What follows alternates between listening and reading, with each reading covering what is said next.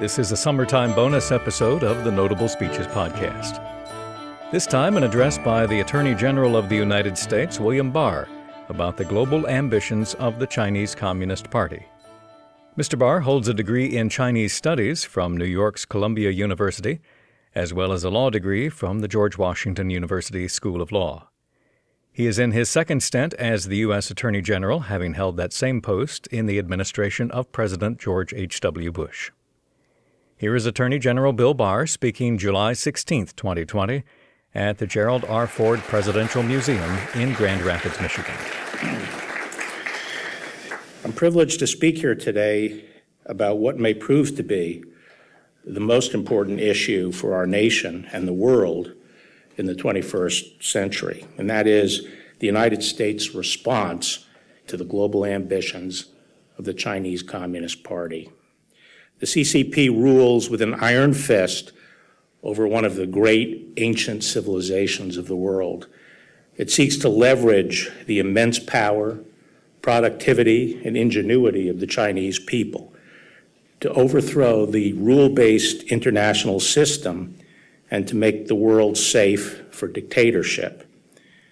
How the United States responds to this challenge will have historic implications and will determine whether the United States and its liberal democratic allies will continue to shape their own destiny, or whether the CCP and its autocratic tributaries will control the future. Since the 1890s, at least, the United States has been the technological leader of the world. And from that prowess has come our prosperity, the opportunity for generations of Americans, and our security. It's because of that we were able to play such a pivotal role in world history by turning back the threat of fascism and the threat of communism. What's at stake these days is whether we can maintain that leadership position and that technological leadership. Are we going to be the generation that has allowed that to be stolen, which is really stealing the future of our children and our grandchildren? Several weeks ago, the National Security Advisor, Robert O'Brien, spoke about the CCP's ideology and global ambitions. He declared, and I agree, that the days of American passivity and naivete regarding the People's Republic of China are over.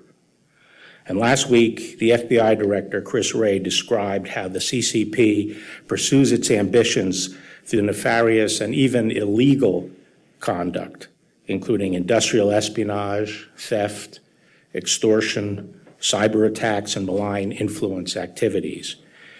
In the coming days, you will hear from Secretary Mike Pompeo, who will sum up what is at stake for the United States and the free world. Now, Chris Wray told me that shortly after his speech last week, one of the leaders of the Chinese Communist Party pronounced that his speech was particularly disgusting. I told him that I was going to aim today to be despicable. But I'll settle for especially disgusting. But no matter how the Chinese seek to characterize it, I do hope that my speech and Mike Pompeo's speech will encourage the American people to reevaluate their relationship with China so long as it continues to be ruled by the Chinese Communist Party.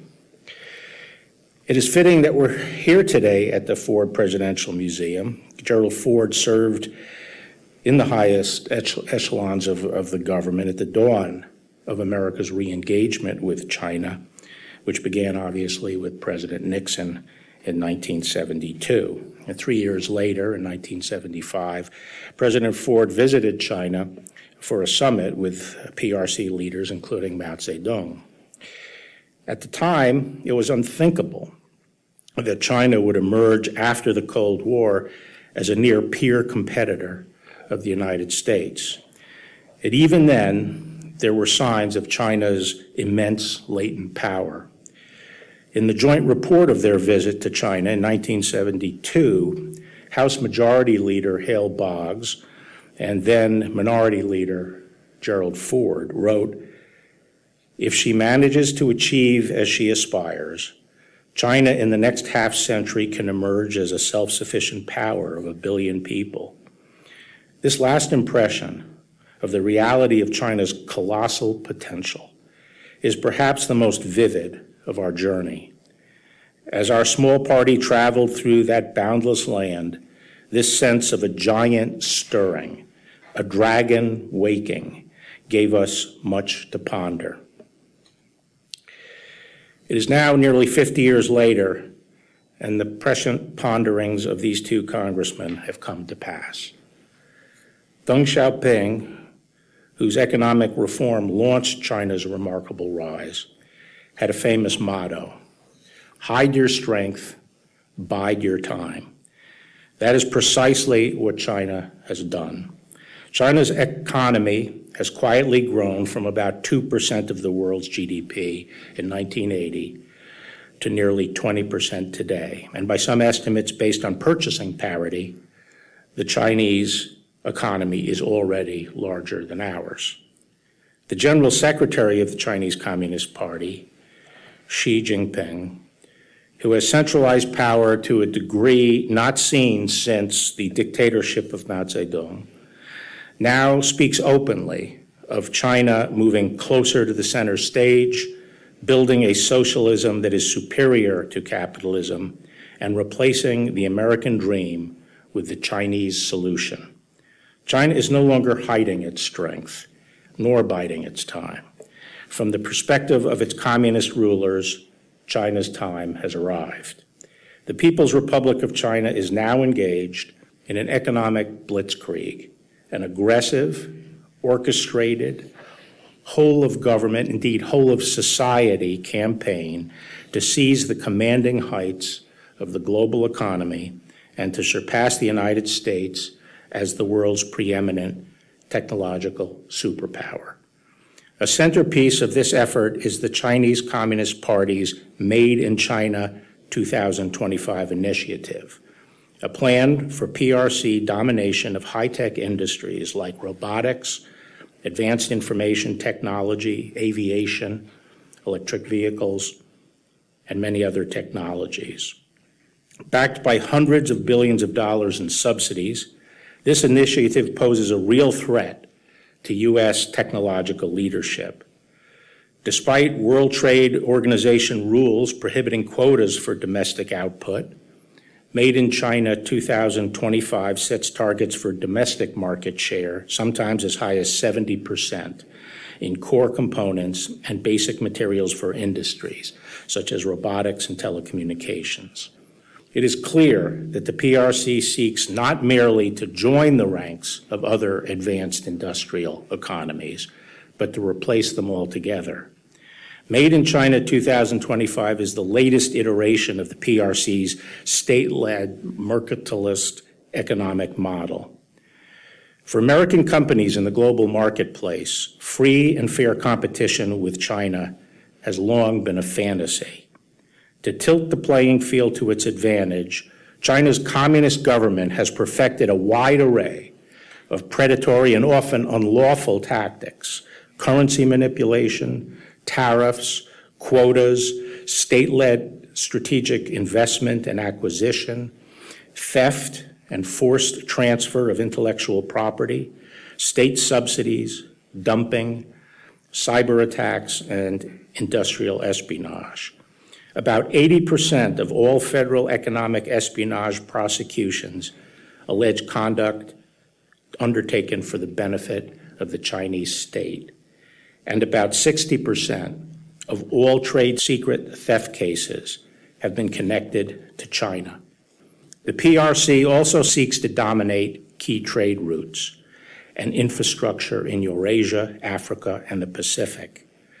In the South China Sea, for example, through which about 1/3 of the world's maritime trade passes, the PRC has asserted expansive and historically dubious claims to nearly the entire waterway, flouted the rulings of international courts, built artificial islands, and placed military outposts on them, and harassed its neighbors, ships, and fishing boats. Another ambitious project to spread its power and influence is the PRC's Belt and Road Infrastructure Initiative. Although billed as foreign aid, in fact, these investments appear designed to serve the PRC's strategic interests and domestic economic needs. For example, the PRC has been criticized for loading poor countries up with debt, refusing to renegotiate terms, and then taking control of the infrastructure itself, as it did with the Sri Lankan port of Hambantota in 2017. This is little more than a form of modern-day colonialism. Just as consequential, however, are the PRC's plans to dominate the world's digital infrastructure through its Digital Silk Road initiative. I have previously spoken at length about the grave risks of allowing the world's most powerful dictatorship to build the next generation of global telecommunications networks known as 5G. Perhaps less widely known are the PRC's efforts to surpass the United States in other cutting-edge fields like artificial intelligence. Through innovations such as machine learning and big data, artificial intelligence allows machines to mimic human functions, such as recognizing faces, interpreting spoken words, driving vehicles, and playing games of skill, much like chess or even the more complex Chinese game of Go. In 2017, Beijing unveiled its Next Generation Artificial Intelligence Plan, a blueprint for leading the world in AI by 2030. Whichever nation emerges as the global leader in AI will be best positioned to unlock not only its considerable economic potential, but a range of military applications, such as the use of computer vision to gather intelligence. The PRC's drive for technological supremacy is complemented by its plan to monopolize rare earth materials, which play a vital role in industries such as consumer electronics, electric vehicles, medical devices, and military hardware. According to the Congressional Research Service, from the 1960s to the 1980s, the United States led the world in rare earth production. Since then, production has shifted almost entirely to China, in large part due to the lower labor costs and lighter economic and environmental regulation. The United States is now dangerously dependent on the PRC for these essential materials. Overall, China is America's top supplier, accounting for about 80% of our imports. The risk of dependence are real. In 2010, for example, Beijing cut exports of rare earth materials to Japan after an incident involving the disputed islands in the East China Sea. The PRC could do the same to us. As China's progress in these critical sectors illustrates, the PRC's predatory economic policies are succeeding. For 100 years, America was the world's largest manufacturer, allowing us to serve as the world's arsenal of democracy. China overtook the United States in manufacturing output in 2010. The PRC is now the world's arsenal of dictatorship. How did China accomplish all this? No one should underestimate the ingenuity and industry of the Chinese people. At the same time, no one should doubt that America made China's meteoric rise possible. China has reaped enormous benefits from the free flow of American aid and trade. In 1980, Congress granted the PRC Most Favored Nation trading status. In the 1990s, American companies strongly supported the PRC's accession to the World Trade Organization and the permanent normalization of trade relations. Today, U.S.-China trade totals about $700 billion. Last year, Newsweek ran a cover story titled, How America's Biggest Companies Made China Great Again. The article details how China's communist leaders lured American business with the promise of market access, and then, having profited from American investment and know-how, turned increasingly hostile. The PRC used tariffs and quotas to pressure American companies to give up their technology and form joint ventures with Chinese companies. Regulators then discriminated against American firms using tactics like holding up permits. Yet few companies, even Fortune 500 giants, have been willing to bring formal trade complaints for fear of angering Beijing. Just as American companies have become dependent on Chinese markets, the United States as a whole now relies on the PRC for many vital goods and services. The COVID-19 pandemic has shone a spotlight on that dependency. For example, China is the world's largest producer of certain protective equipment, such as face masks and medical gowns. In March, as the pandemic spread around the world, the PRC hoarded the masks for itself, blocking producers, including American companies, from exporting them to other countries that needed it. It then attempted to exploit the shortage for propaganda purposes, shipping limited quantities of often defective equipment, and then requiring foreign leaders to publicly thank Beijing for these shipments. China's dominance of the world's markets for medical goods goes beyond masks and gowns. It has become the United States' largest supplier of medical devices, while at the same time discriminating against American medical companies in China. China's government has targeted foreign firms for greater regulatory scrutiny, instructed Chinese hospitals to buy products made in China, and pressured American firms to build factories in China where their intellectual property is more vulnerable to theft. As one expert has observed, American medical device manufacturers are effectively creating their own competitors. America has also depends on Chinese supply chains in other vital sectors, especially pharmaceuticals. America remains the global leader in drug discovery, but China is now the world's largest producer of active pharmaceutical ingredients known as APIs. As one Defense Health Agency official noted, should China decide to limit or restrict the delivery of APIs on the United States, it could result in severe shortages of pharmaceuticals for both domestic and military uses.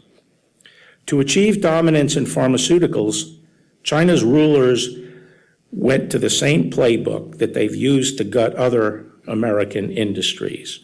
In 2008, the PRC designated pharmaceutical production as a high-value added industry and boosted Chinese companies with subsidies and export tax rebates.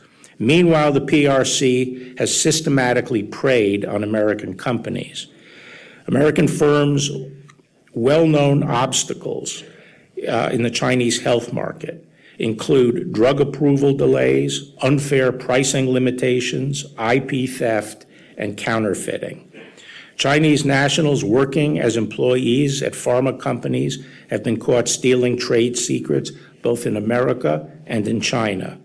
And the CCP has long engaged in cyber espionage and hacking of U.S. academic medical centers and healthcare companies. In fact, PRC-linked hackers have targeted American universities and firms in a bid to steal the IP related to coronavirus treatments and vaccines, sometimes disrupting the work of our researchers. Having been caught covering up the coronavirus outbreak, Beijing is desperate for a public relations coup and may hope that it will be able to claim credit for any medical breakthroughs. As all of these examples should make clear, the ultimate ambition of China's rulers isn't to trade with the United States. It is to raid the United States. If you are an American business leader, appeasing the PRC may bring short-term rewards.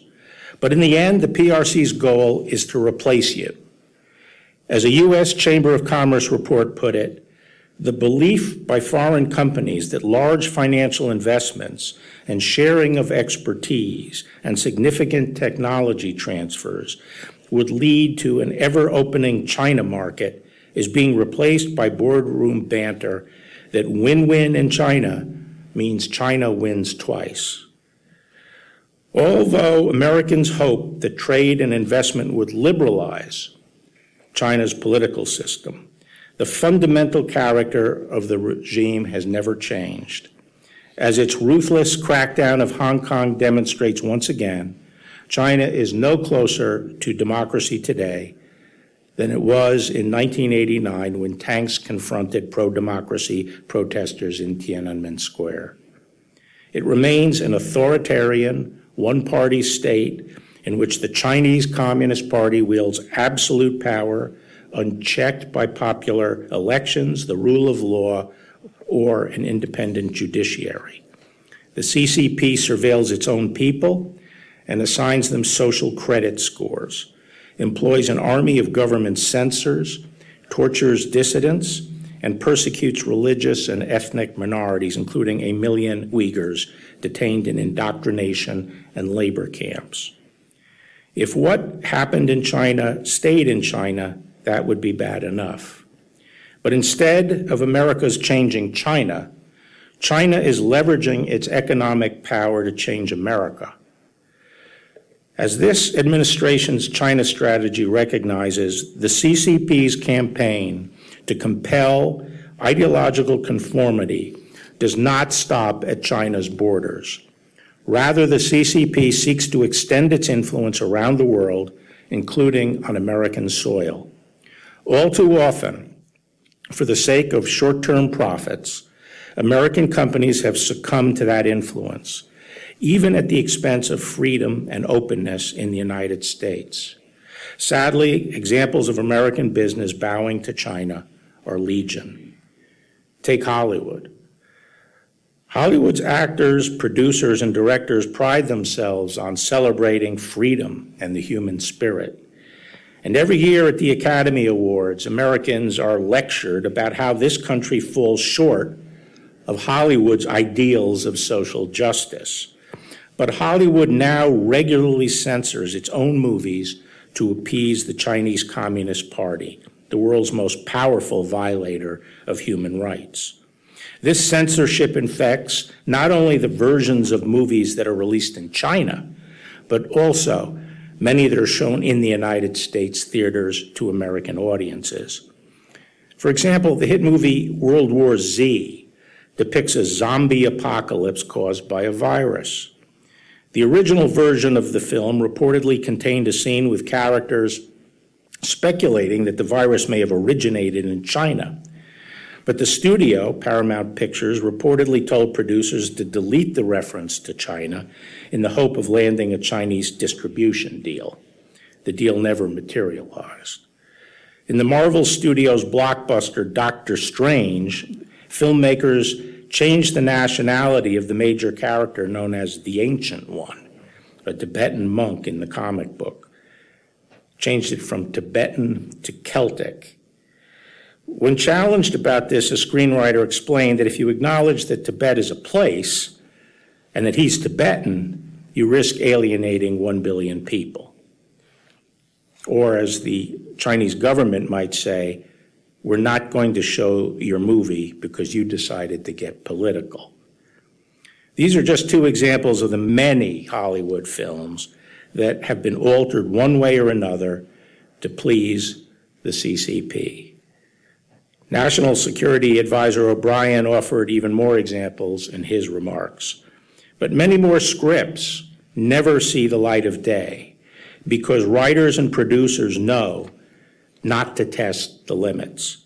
Chinese government censors don't need to say a word because Hollywood is doing their work for them. This is a massive propaganda coup for the Chinese Communist Party. The story of the film industry's submission to the CCP is a familiar one. In the past 2 decades, China has emerged as the world's largest box office. The CCP has long tightly controlled access to that lucrative market, both through quotas on American films imposed in violation of China's WTO obligations and a strict censorship regime. Increasingly, Hollywood also relies on Chinese money for financing. In 2018, films with Chinese investors accounted for 20% of the U.S. box office ticket sales, compared to only 3% 5 years earlier. But in the long run, as with other Chinese industries, the PRC may be less interested in cooperating with Hollywood than in co-opting Hollywood and eventually replacing it with its own homegrown movie productions. To accomplish this, the CCP has been following its usual modus operandi. By imposing a quota on American films, the CCP pressures Hollywood studios to form joint ventures with Chinese companies, who then gain U.S. technology and know-how. As one Chinese film executive recently put it, everything we learned from Hollywood.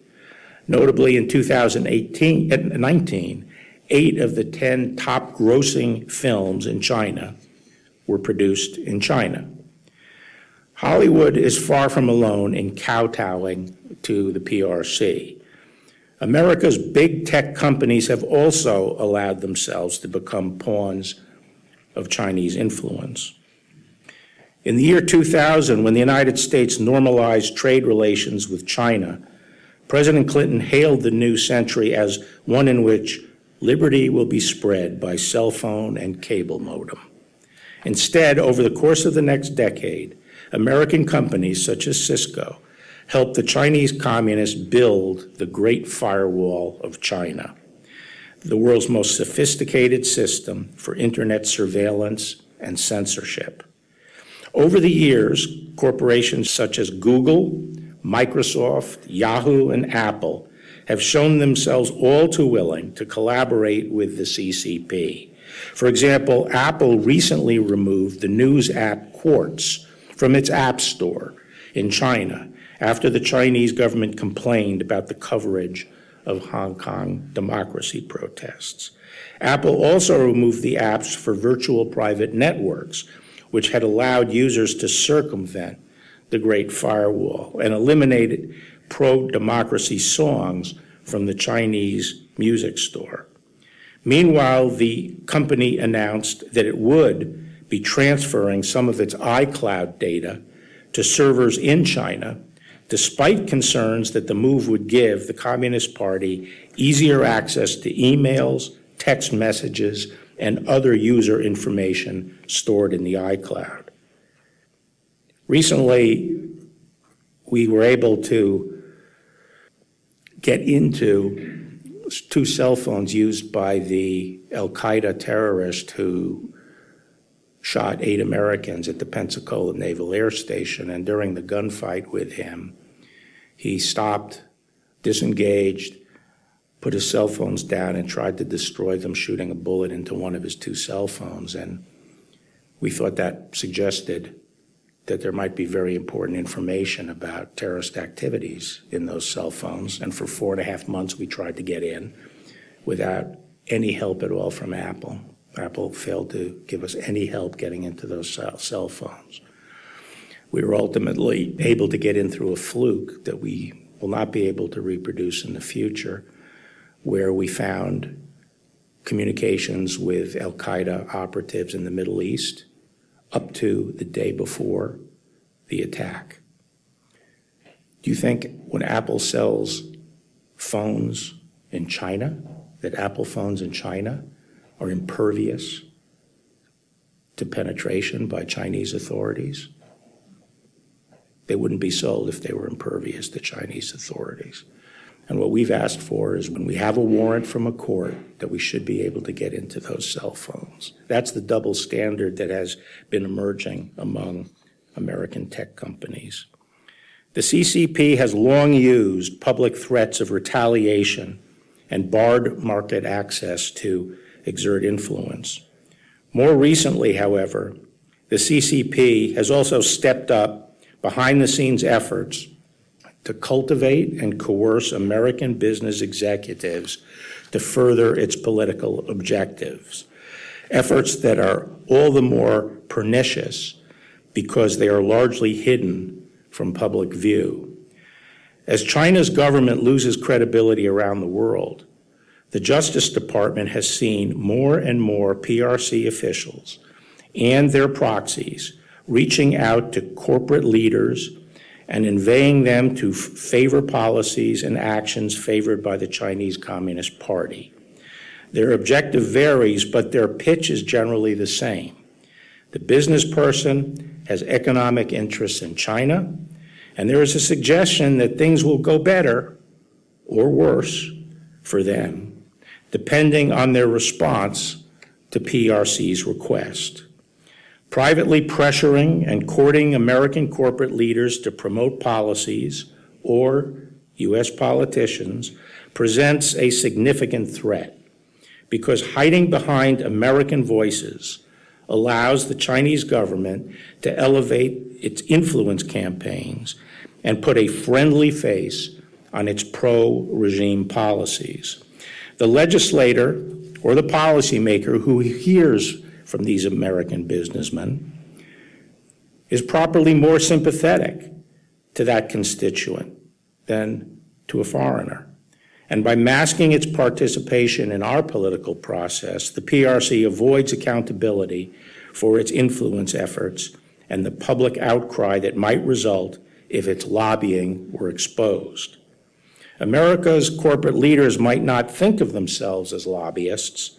You might think, for example, that cultivating a mutually beneficial relationship is just part of guangxi, the system of influential social networking necessary to do business in the PRC.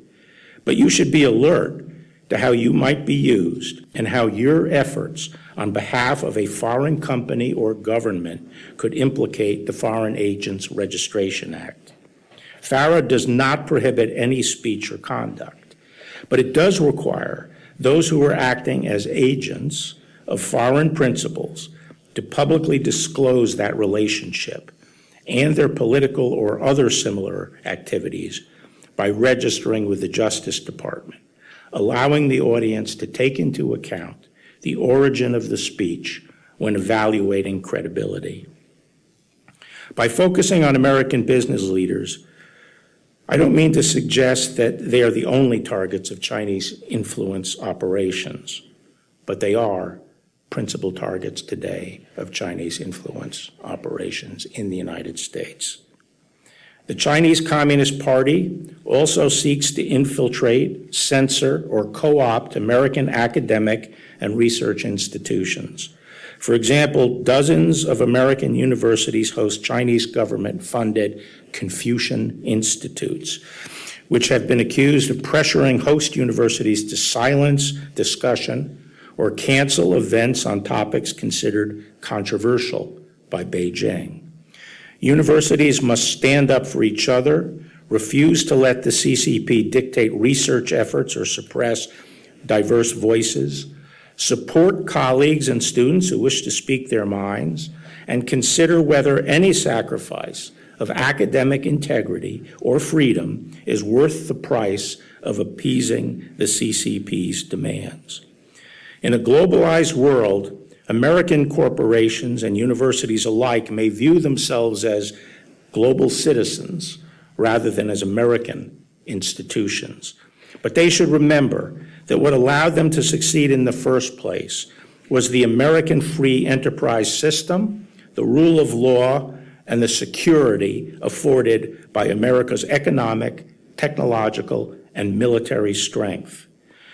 Globalization does not always point in the direction of greater freedom. A world marching to the beat of the communist Chinese drum will not be a hospitable one for institutions that depend on free markets, free trade, or the free exchange of ideas. There was a time when American companies understood this, and they saw themselves as American and proudly defended American values. In World War II, for example, the iconic American company Disney made dozens of public information films for the government, including training videos to educate American sailors on navigation tactics. During the war, over 90% of Disney's employees were devoted to the production of training and public information films. To boost the morale of America's troops, Disney also designed insignia that appeared on planes, trucks, flight jackets, and other military equipment used by American and Allied forces. I suspect Walt Disney would be disheartened to see how the company he founded deals with foreign dictatorships today. When Disney produced Kundun, the 1997 film about the PRC's oppression of the Dalai Lama, the CCP objected to the project and pressured Disney to abandon it. Ultimately, Disney decided that it couldn't let a foreign power dictate whether it would distribute a movie in the United States. But that moment of courage wouldn't last. After the CCP banned all Disney films in China, the company lobbied hard to regain access, and the CEO apologized for Kundun, calling it a stupid mistake. Disney then began courting the PRC to open a $5.5 billion theme park in Shanghai. As part of that deal, Disney agreed to give the Chinese government officials role in its management. Of the park's full-time employees, 300 are active members of the Communist Party, and they reportedly display hammer and sickle insignia on their desks and attend party lectures at the facility during business hours. Like other American companies, Disney may eventually learn the hard way the cost of compromising its principles. Soon after Disney opened its park in Shanghai, a Chinese-owned theme park popped up a couple of hundred miles away, featuring characters that, according to news reports, looked suspiciously like Snow White and other Disney trademarks. American companies must understand the stakes. The Chinese Communist Party thinks in terms of decades and centuries, while we tend to focus on the next quarter's earning report. But if Disney and other American corporations continue to bow to Beijing, they risk undermining both their own future competitiveness and prosperity, as well as the classical liberal order that has allowed them to thrive. During the Cold War, Lewis Powell, later Justice Powell, sent an important memorandum to the U.S. Chamber of Commerce. He noted that the free enterprise system was under unprecedented attack and urged American companies to do more to preserve it. The time has come, he said. Indeed, it is long overdue for the wisdom, ingenuity, and resources of American business to be marshaled against those who would destroy it. So too today. The American people are more attuned than ever to the threat that the Chinese Communist Party poses not only to our way of life, but to our very lives and livelihoods. And they will increasingly call out corporate appeasement. If individual companies are afraid to take a stand, there is strength in numbers. As Justice Powell wrote, strength lies in organization, in careful long-range planning and implementation, in consistency of action over an indefinite period of years, in the scale of financing available only through joint efforts, and in the political power available only through united action and national organization. Despite years of acquiescence in communist authorities in China, America's tech companies may finally be finding their courage through collective action. Following the recent imposition of the PRC's draconian national security law in Hong Kong, many big tech companies, including Facebook, Google, Twitter, Zoom, and LinkedIn, reportedly announced that they would temporarily suspend compliance with government requests for user data. True to form, communist officials have threatened imprisonment for non-compliant company employees. We will see if these companies hold firm and how long they hold firm. We hope they do. If they stand together, they will provide a worthy example for other American companies in resisting the Chinese Communist Party's corrupt and dictatorial rule. The CCP has launched an orchestrated campaign across all of its many tentacles in Chinese government and society to exploit the openness of our institutions in order to destroy them. To secure a world of freedom and prosperity for our children and our grandchildren, the free world will need its own version of a whole-of-society approach in which the public and private sectors maintain their separation but work together collaboratively to resist domination and to win the contest for the commanding heights of the global economy. America has done that before, and if we rekindle our love and devotion of our country and each other, I am confident that we, the American people, the American government, and American business together can do it again. Our freedom depends on it. Thank you very much. U.S. Attorney General William Barr at a mid-July event hosted by the Gerald R. Ford Presidential Museum. We welcome your comments and suggestions about the Notable Speeches podcast. Send us an email, feedback@notablespeeches.com. You'll get new episodes automatically if you subscribe using the podcast app you prefer. Or if you'd rather listen via the web, you can do that at notablespeeches.com. For a heads up on newly released episodes, follow us on Twitter or Parler @Notable Speeches. I'm Joseph Slife. Thank you for listening.